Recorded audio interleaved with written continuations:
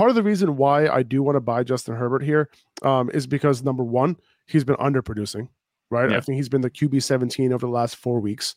And then on top of that, he's getting Keenan Allen back. That's his guy. He's going to have his full, arsenal of weapons available to him. Mike Evans is healthy. Keenan Allen's going to be healthy. Austin Eckler is going to be healthy. He's going to have all his guys. And that's how this offense is going to look better than this offense looked absolutely terrible, right? And just the decision making, all of it did not look great this past week. Obviously, they were going up against a tough defense, but we know what this offense is capable of. We know what Justin Herbert's capable of. You're buying a stud on the cheap, and he's going to get his weapons back. And if you need a quarterback and you're kind of struggling, looking at low-end quarterbacks here and there, I don't want to send a stud skill player for Justin Herbert, okay, in a one quarterback league. I don't want to do that. But what I will do is, I'll send one of my low-end guys, maybe a elite handcuff for Justin Herbert plus a wide receiver 3, something like that, or maybe a wide receiver 2, low-end wide receiver 2 for Justin Herbert if I'm loaded at wide receiver, something like that, like nothing too crazy, right? Yeah. Even if you're loaded at the position, it doesn't matter. Don't send those high-end assets for a quarterback in a single quarterback league. But, or what you can do is like maybe grab one of your lower-end quarterbacks, add a skilled player to it, like maybe a wide receiver 3, something like that, some sort of flex play, who, and that team that you're trading to, whoever has Justin Herbert, can potentially use that in their flex and also take a little bit of a downgrade to their quarterback. That's how I would play this whenever trading for a quarterback. Yeah, I think that makes a lot of sense. With Justin Herbert, I was a big Justin Herbert guy coming into the season. I only got him in one league, and it just happens to be the league that we're in, and he really, screwed me last week. But before that, he's been a very serviceable starter, and he had 2 good weeks to open the season. He hasn't really gotten back to that. I think a lot of that has to do, like you said, with Keenan Allen being out. I like Justin Herbert as a talent. I see the way he throws the ball. He's still very good. He was a little banged up too after that Chiefs game where he just got hammered all game, and then he threw that one dart. Well, it was just crazy. But he's had a couple different factors influencing the way he's been performing. I think he's as healthy as he's been this season, heading into a good matchup with Seattle this week. So I would buy, right now, especially if the Seattle game goes as we've seen Seattle games go recently this season. Between the Seahawks game with the Saints, the Seahawks game with the Lions has been high scoring. The Seahawks games have either been high scoring or low scoring, as we saw with the Cardinals game last week. 9-19 was the final score. I like Justin Herbert to torch the Seahawks defense. I think this could be his, true breakout game for the season. I think so. Just keep in mind, I think the Chargers have a bye, if I'm not mistaken. Do you have that pulled up? Yeah, so the bye is in week 8. Okay, and it's right after this week 7. Yes. Yeah, just keep that in mind when you're trading for Herbert. Just have a backup option ready for week 8. But either way, I think this is a good buy. Buy him now, and maybe you give a quarterback up who already had their buy. Yeah. So moving on now, I just want to rattle off a few names who you could buy. Like we don't have to go in detail unless you have anything specific to talk about, Zach, among these guys. Like I would still buy these guys. Number one, Kenneth Walker. Like, he had a good game last week. It wasn't an explosion, but he's capable of that. He showed the talent there, right? So if the perception of Kenneth Walker still isn't, low end RB1, borderline RB1, where it should be, and he's just like an RB2 in some people's minds, I would try to trade for him right now before he ends up blowing the fuck up. Okay. Yeah. That's number one. Number two, DK Metcalf and Tyler Lockett. Down weeks for that entire Seattle offense. I would try to buy into that offense now if I can. I think DK Metcalf is top 10. We were just looking at that today, Zach. DK Metcalf is top 10 in wide receiver weighted opportunity on an offense that's good. That means good things. Yeah. Joe Mixon was on our buy list last week, and he came through with a touchdown. He didn't get all the touches this week, but that offense is starting to click a little bit. So I would buy Joe Mixon as somebody who's getting a ton of touches. Chris Olave. He's coming off the concussion right now. Listen, like it doesn't matter who their quarterback is. It doesn't matter who's on the field. Chris Olave is going to get it done. If you're looking for a wide receiver who has been getting it done for the most part, but has a higher ceiling, Chris Olave has that, and he could potentially blow up second half of the year.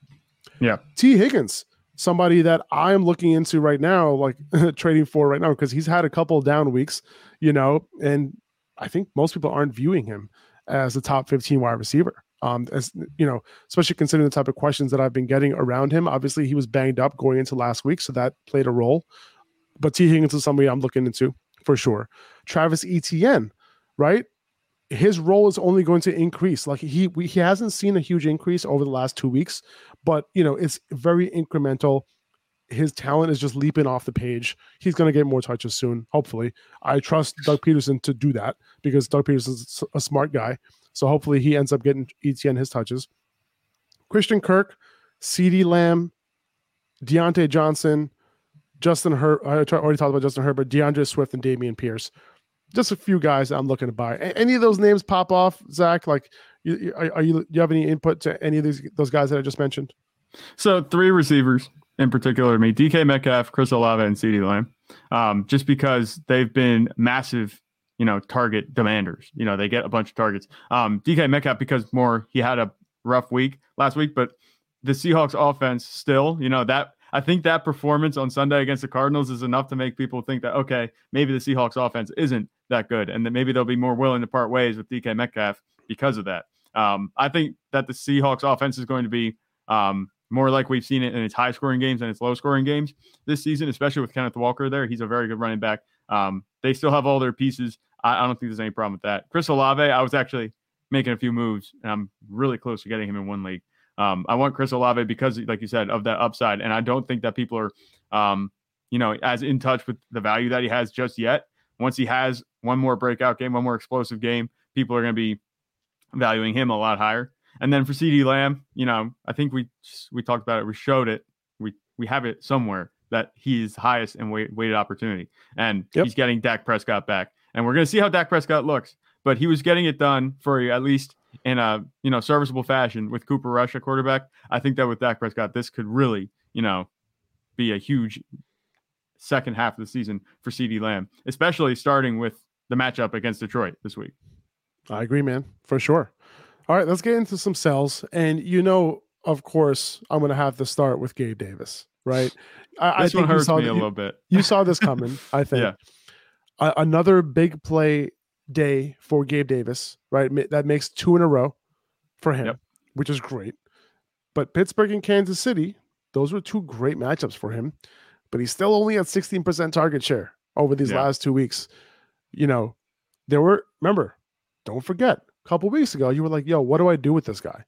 Mm-hmm. I would take advantage right now and try to sell him, okay? Because you might be asking the same question in 2 weeks. All right. He's going to have these blow up weeks, as we've been talking about, right? We've been talking about potentially holding on to him because just keep him in your lineup every single week. And if you have him and you can't move him and you don't want to move him, of course, keep him in your lineup every week, embrace the volatility. However, if you could take advantage of these 2 weeks, kind of what's the selling point, right? Here are the selling points for Gabe Davis. Like, hey, man, great 2 weeks. He's going to kill it for you. Josh Allen, great offense, right? You don't mention target share. Right. Yeah. But what you will mention is the fact that, hey, like, remember those past couple of weeks before these 2 weeks, he wasn't healthy.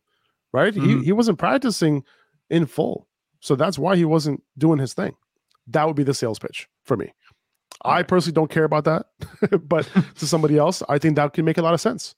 Right. Yeah. So I would be selling him, in that fashion. I could see, Gabe Davis having, a handful of big games again. But at the end of the day, like I don't want to rely on a sub, 18% target share, to get it done. And these big plays to get it done, it's not sustainable. So I would try to sell high on Gabe Davis when I can. Yeah. I hear where you're coming from. The biggest gripe is that we've been talking about this whole season, his target share. He just doesn't get that many targets. And when he does get his targets, he's doing very well with them, but he's going to be very dependent on big plays. And we know big plays, it's kind of his specialty. I think we're past the point where it's like, okay, it's a fluke. No, Gabe Davis is just good at making big plays. Yes. I think that selling him high would be a good idea if you're a team that's 2-4, maybe 3-3 even, and you don't have the margin for error to have him put up 4-point weeks. That's a great point. He might have the upside to win you your weeks, but if you're sitting at 2-4, 1-5, you no longer have the margin of error for that type of week from him. You might want to move him for a more consistent fantasy asset. And it doesn't have to be somebody that doesn't have as high of a ceiling, but somebody that's going to get it done more for you week in and week out to help you make that push, because he might have one big game in the next 4 weeks, but say you lose the next 3 out of the 4 weeks because he puts up 2 or 3 points a game. So that's the way I look at it. It all comes down to how your team has been doing. I think if you're a team that's doing really well, say you're 4-2, 5-1, even undefeated, I would maybe move for Gabe Davis, because now you have that wiggle room where if he's going to win you some weeks single-handedly, you have that margin for error. That's the way I look at Gabe Davis. And it's like a really tough, he's like a puzzle piece, and he might not be fitting in some teams' puzzles anymore, but he might fit better in other teams' puzzles. I think that you can sell him if you're in trouble, but I would hold on to him if you have him, if you're in the middle of the ground, and I'd look to buy if you're a good team right now. I think that's a really, really great nuanced point that you just made, because you're basically talking about roster construction, right? And you're saying like, okay, well, listen, if I have a bunch of studs and if I have guys who are going to get it done for me regardless, Gabe Davis in my flex is going to win me weeks. Yeah. Right. And if he doesn't go off, I still have a good chance of winning. So if he's that piece that's going to push you over the edge potentially, I can see you keeping him and wanting him, because he could put you over the edge when it comes down to it.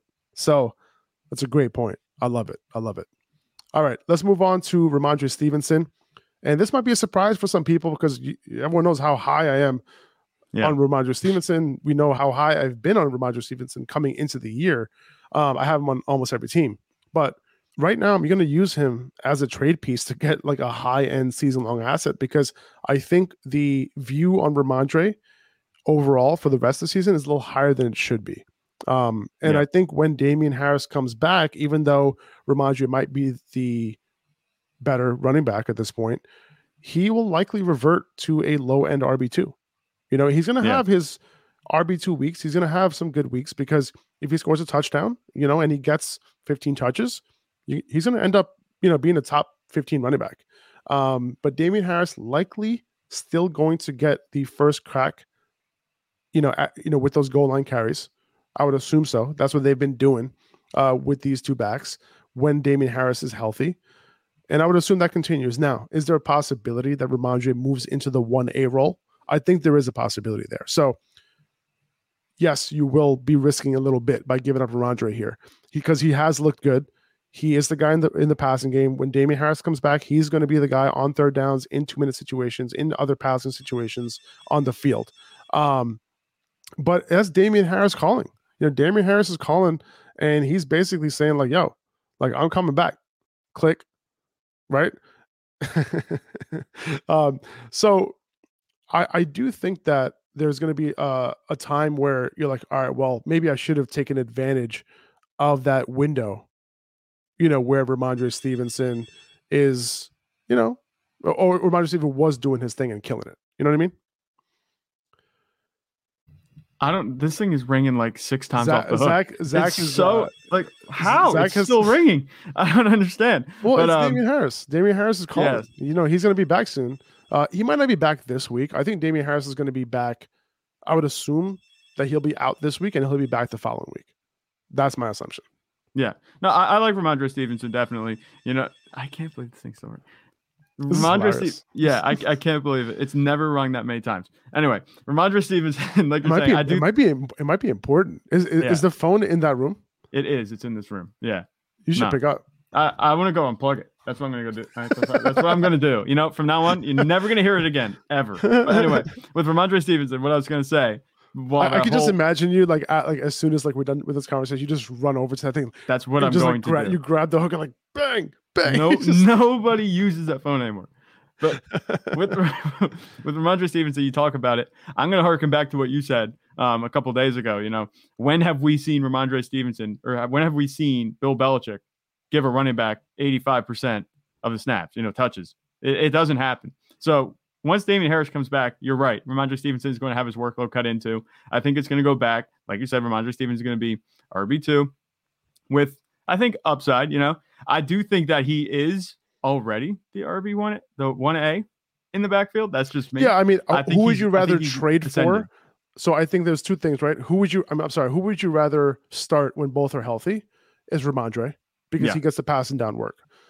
But is he like the 1A in the backfield in terms of like the number one guy getting carries, right? And then number two, is he going to be the guy getting the goal line carries, right? That's kind of like the only difference, Okay, basically. so maybe the discrepancy for me would be the fantasy 1A, because Yes, we talk about weighted opportunity, exactly. targets being worth more than touches on the ground.